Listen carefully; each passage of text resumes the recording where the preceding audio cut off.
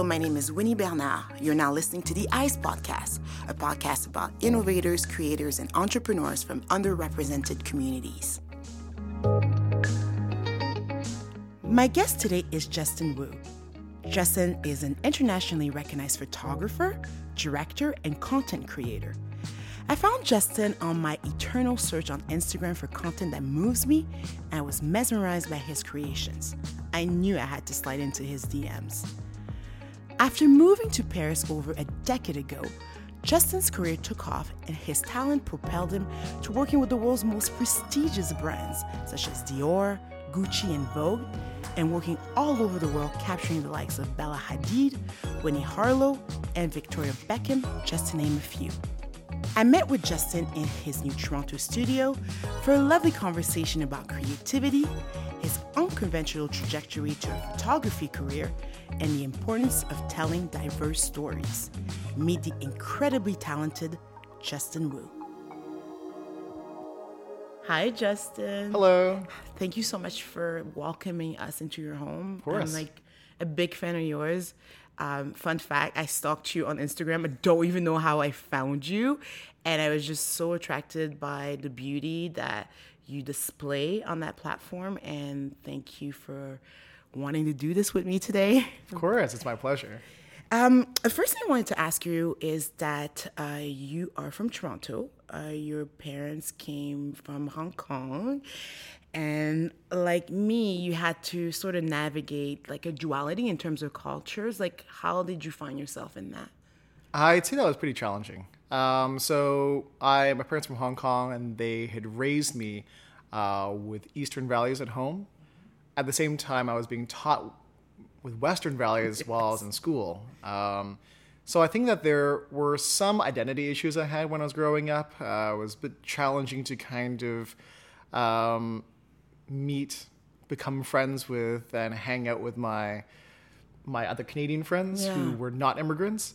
But in the end, I think it's what makes us, right? Absolutely. So, of course, we are a product of our parents, and we're a product of where we're from. Mm-hmm. So, yeah, I mean, that is just how we were brought up. So, I don't know for you, my mom's an artist, but she thought I was going to become something like a lawyer, doctor, accountant, because that was the expectation that often children of immigrants have. Were there any expectations of you? Because I know that your dad was a doctor. Yeah, he was a doctor, and of course, I was told to follow in my father's footsteps, and there was certainly an expectation that I would become a doctor. So I went as far as actually applying to med school. I did the MCATs, but at the final hour, at the 11th hour, I decided that this is not the career I would like to pursue. I respect the profession profoundly, but I'm an artist. Yeah. So I know that you went to Queen's first in science, and Queen's is an Ivy League school here in Canada, and so you go to Queen's, but just before you go to Queen's, you get a camera, your first camera. Yeah. Who gives it to you? So my dad got me my first camera because as I was growing up, I had focused a lot of my attention on sketching and drawing. Okay. I'd done some drawing competitions, and it was a big passion of mine, and I really wanted to pursue the arts. But my parents didn't encourage that as much.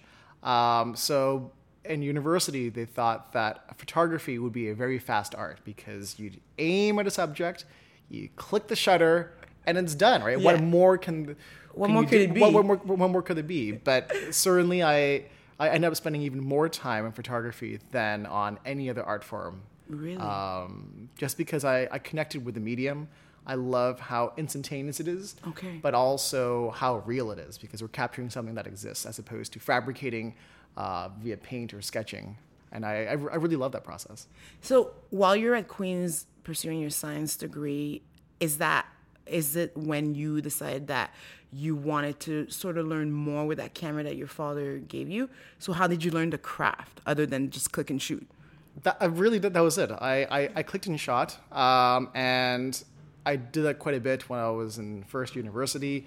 And but I was very fortunate that while I developed that interest, I had to also take a second job or to take a job to kind of pay for tuition. Okay. And I applied and was accepted into Camera Kingston. So there was a small camera company that was downtown Kingston, close by where the university is.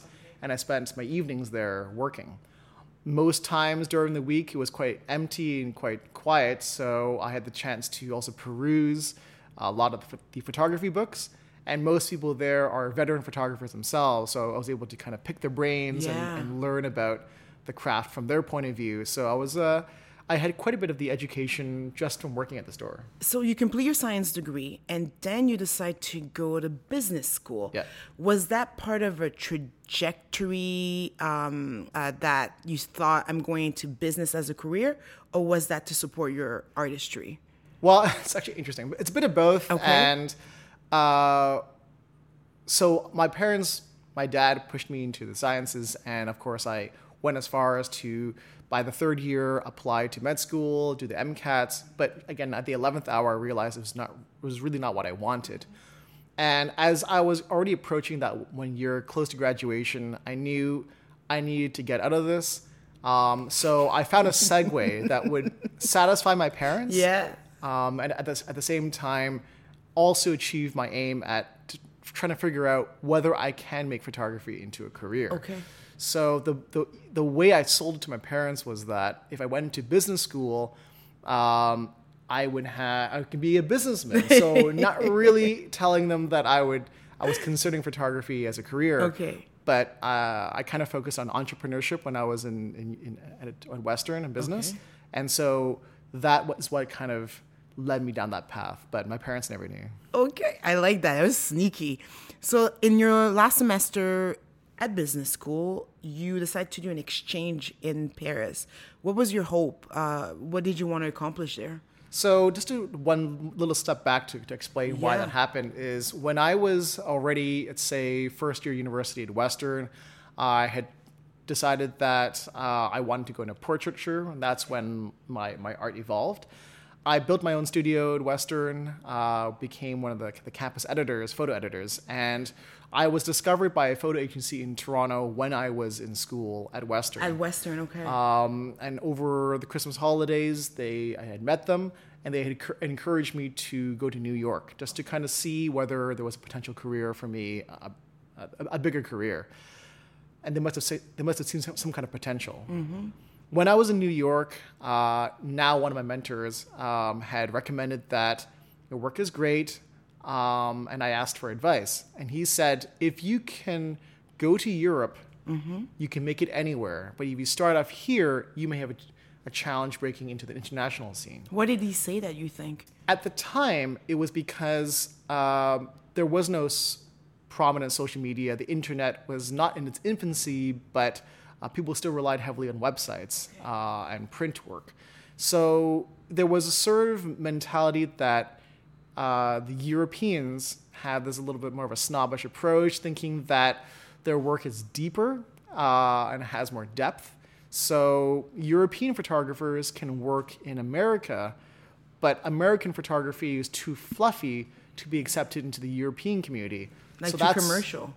Again, that's sort of the terminology. It's too commercial, but it's hard to. I mean, most people don't know what that means. But yeah, it's too light. And as a result, depending on where you were based, people associated your work with that country or that market. So I understood that, and that was the reason why at the last year of school, just at the last hour when I saw an opportunity to go to Paris on exchange, I took the opportunity and applied and got in. So when you got to Paris, is that when you stayed, or did you only stay for that semester? No, that was when I stayed. So I was only supposed to stay for that semester, and thanks to the French system, there was a big strike. I had more than a month off of university, so I had the chance to discover my photography. I had really no interest in actually studying at that university. I was probably one of the worst attendees at school. I was in Paris, hustling, making my rounds, trying to meet as many agencies as possible to kind of get it into the market, and it worked. I was lucky that photo agency had taken interest. I was already working with different modeling agencies, and that really launched my career. And I was already booked my first client while I was still there on that last semester of university. Okay. But the challenge was I had to come home because my visa was going to run out, my student visa. So I kind of went to a far extreme. I didn't tell my parents too. I applied for a master's program in business, not really caring about the program again. Just so you were just so I could stay even longer. And so I did an internship working in marketing at a fashion house, and then I was accepted into a master's program at the same university that same year. So I never left. You stayed. And I stayed there for more than 9 years. So while you're doing all of this schooling, in quotation, in France, you've already sort of built up a client base. Yes. And this is done through cold calling, hustling. Yeah, all that. Well, there was a bit of both. So I started mostly cold calling and getting into the model agency world, but because I was working for free, and they were very satisfied with the results. The way that it works in Europe, much like how I imagine it would work here, is that once your work gets out there and clients perhaps see during casting different models, they ask the models who shot that, or they would ask the modeling agencies who did that photography. We really like that style. So it was actually in part mostly the model agencies that recommended me, or the models themselves who I developed a rapport with, that would pass me off to clients. So I didn't have to hustle too much for clients. I was quite fortunate in that sense. Moving to Paris came with its fair share of challenges. For starters, Justin didn't speak French when he arrived. He also had to deal with the frustration of bureaucracy in France in order to get the proper visa. But Justin knew that Paris was the place he needed to be, and thanks to brute force and willpower, he made it there, and eventually managed to call it home.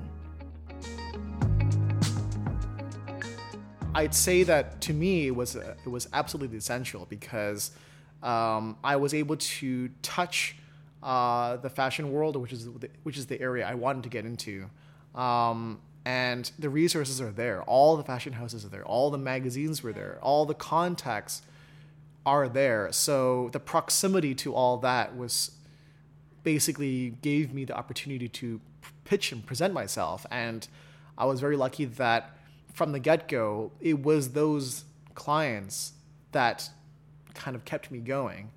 And even if I were to stay in Canada, I would still have aimed for those clients, but already being there, it launched my career. And because of that, my mentor was right. Once I had those European clients, I was able to then come back to America, and of course, they welcomed me with open arms. You're an extremely talented artist, very humble. You've shot some of the most beautiful faces in this world, hoping that I'll be one of them too one day. Absolutely. And you've also worked with amazing clients, amazing fashion brands such as Gucci, Dior, Louis Vuitton, just to name a few. Now, you've established this career, and then you decide to sort of take a switch. Every artist needs to go a little bit further. Yep. When did you know that you needed to start exploring video, directing? Right. As an artist, I think a lot of my drive is to push the boundaries, push my own boundaries and challenge myself. So I'd say it was actually happenstance that the Canon 5D, which was a revolutionary camera at the time, was one of the best for photography, also had introduced the HD video function. Okay. So without question, you had to try it. I didn't think too much of it. I played with it, and I posted some videos on YouTube. Okay. And YouTube also was just in its infancy and really picking up, developing its own subscriber base.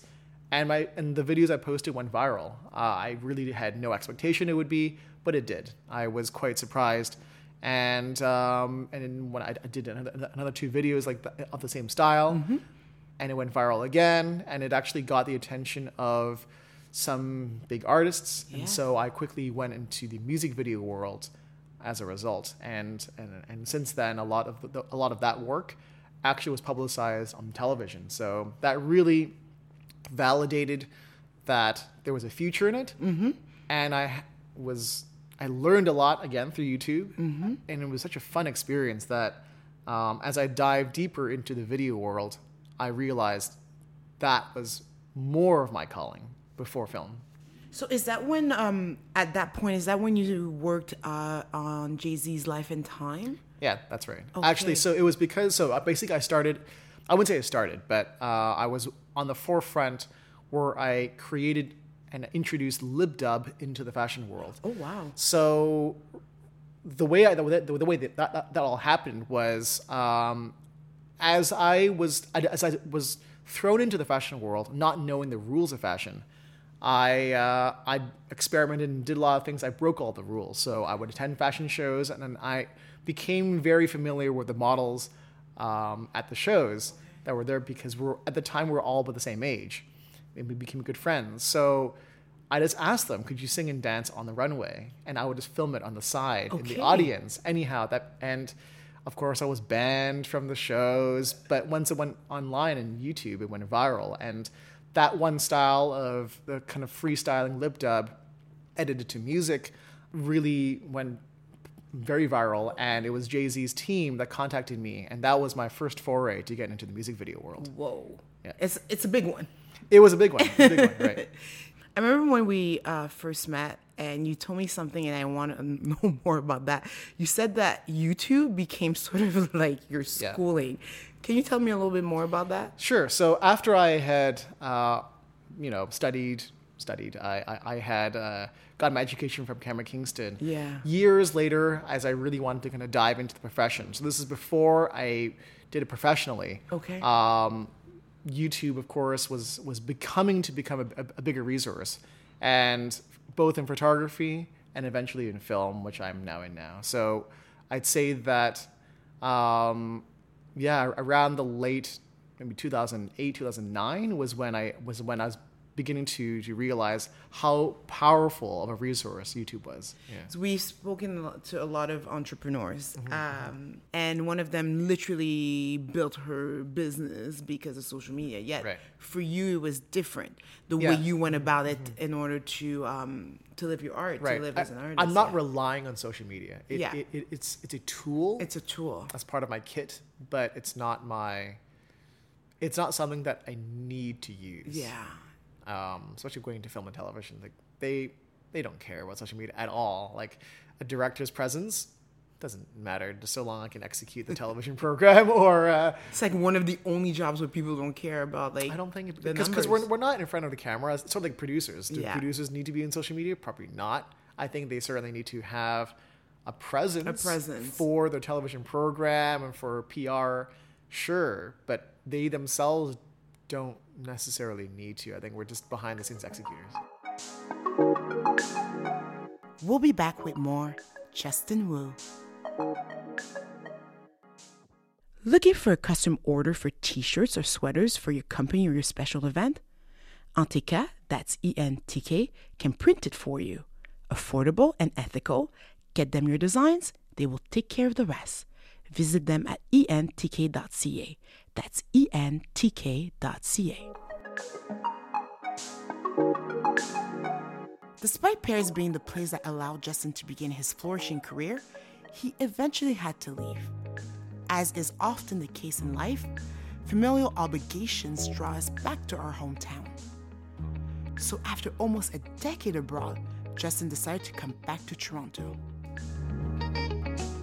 I'm very happy to be back and very proud to be back. Admittedly, and this is something that perhaps I'm a bit ashamed about, that the life that I had abroad was so exciting, living between Paris and LA and New York, which was great, that I did not realize how amazing and how incredible the content that was being made in Toronto over the past few years were. It's evolved. It's evolved significantly.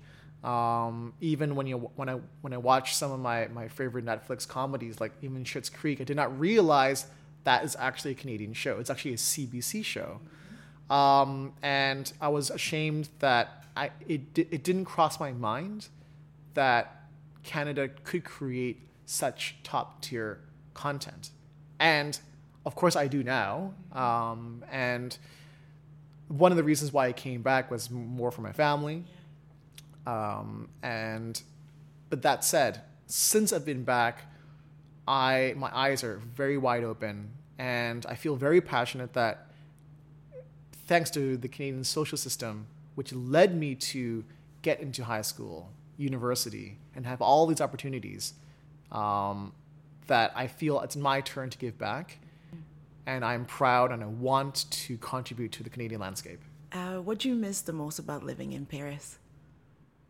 The lifestyle. There's no question that I see it beginning in Toronto, but the pedestrian lifestyle is just incredible. To wake up, smell croissants from the bakery just beneath me, and have a coffee and just walk the streets, I find is therapeutic.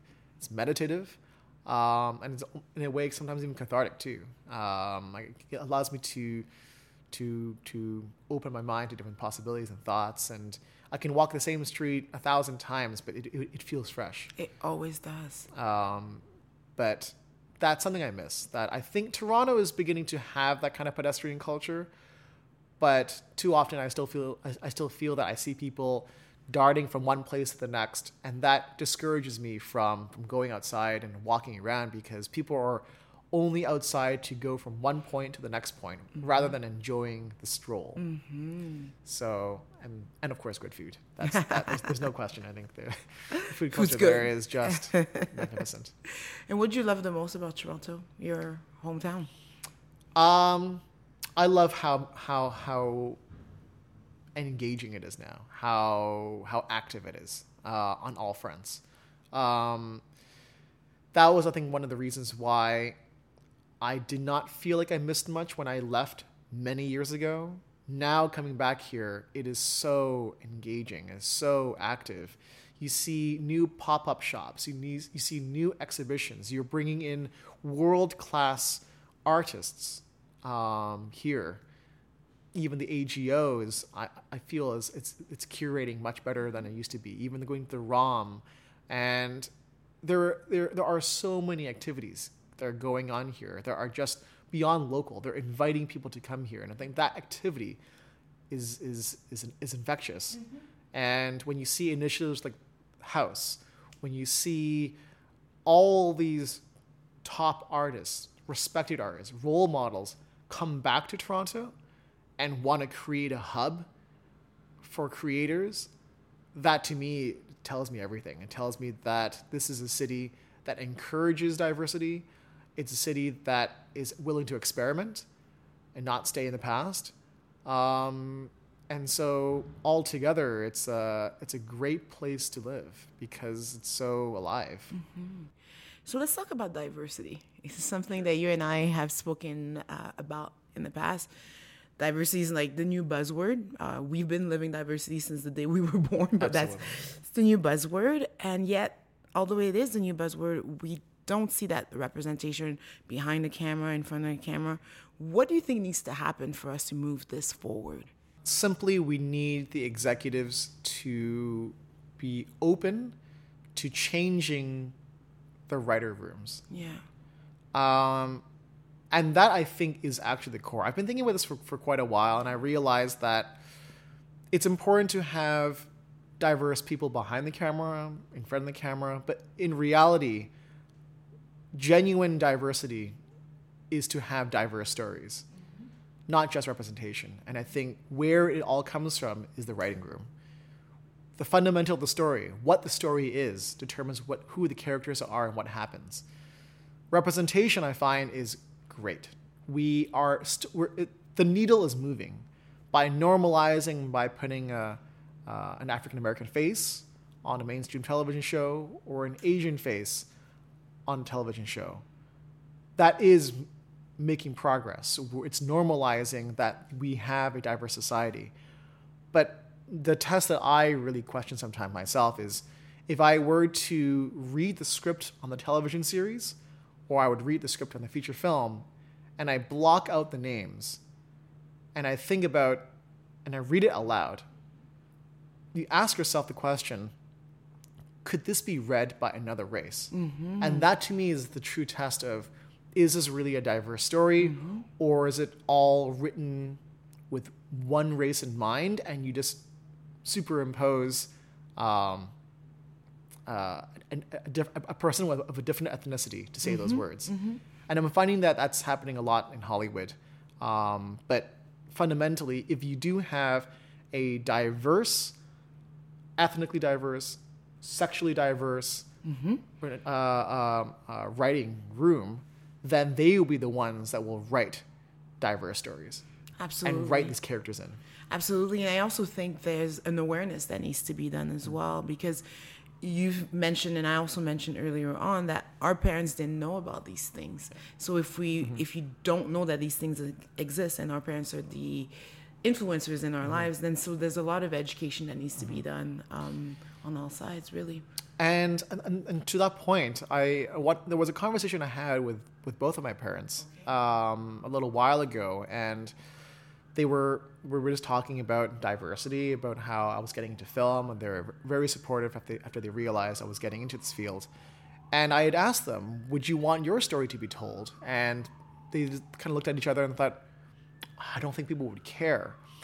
So that, I think, was part of the problem, that, again, just because you have greater representation on screen does not mean that it encourages greater diversity of stories. Mm-hmm. But so somewhere along the line, which is to me the executives need to be the ones who are making the call and taking the initiative to say, we will tell diverse stories.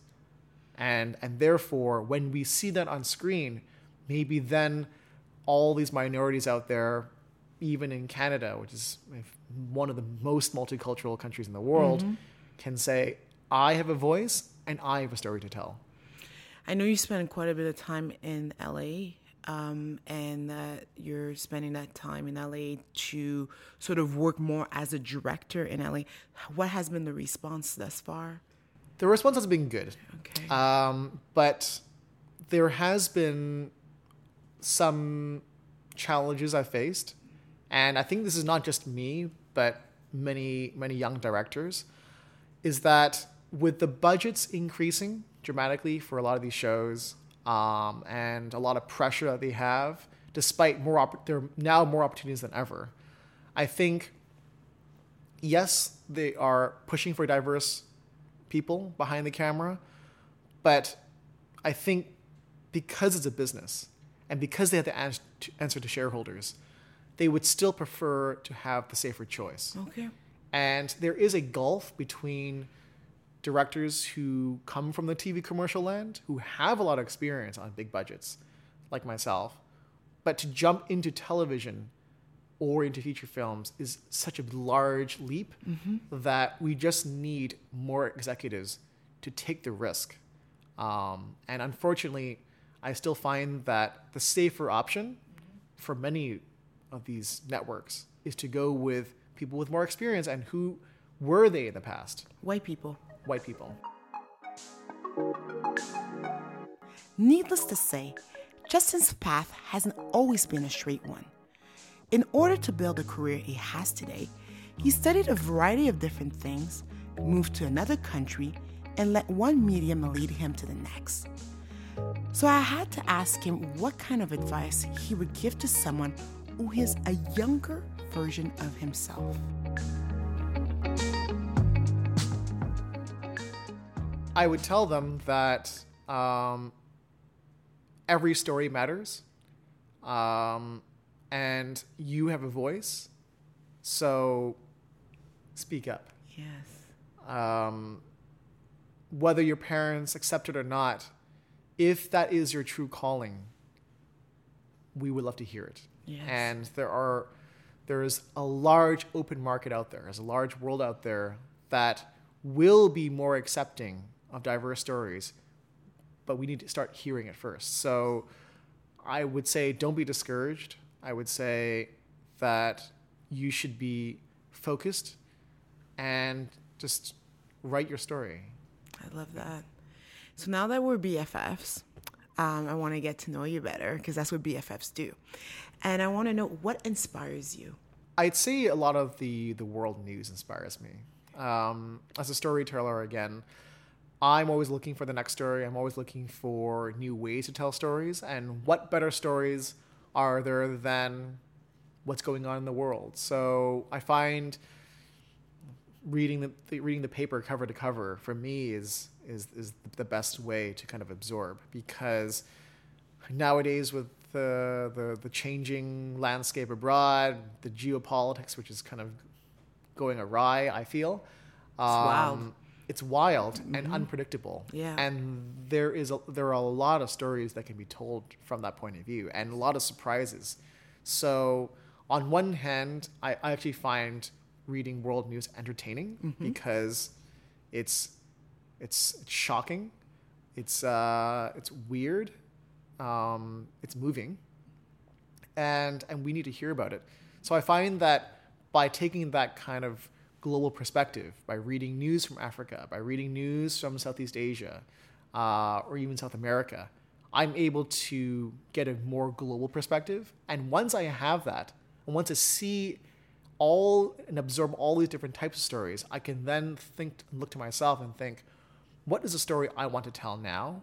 How do I want to tell it? And is there something out there that I can synthesize and create something new out of? So I find that to me is the best source of inspiration.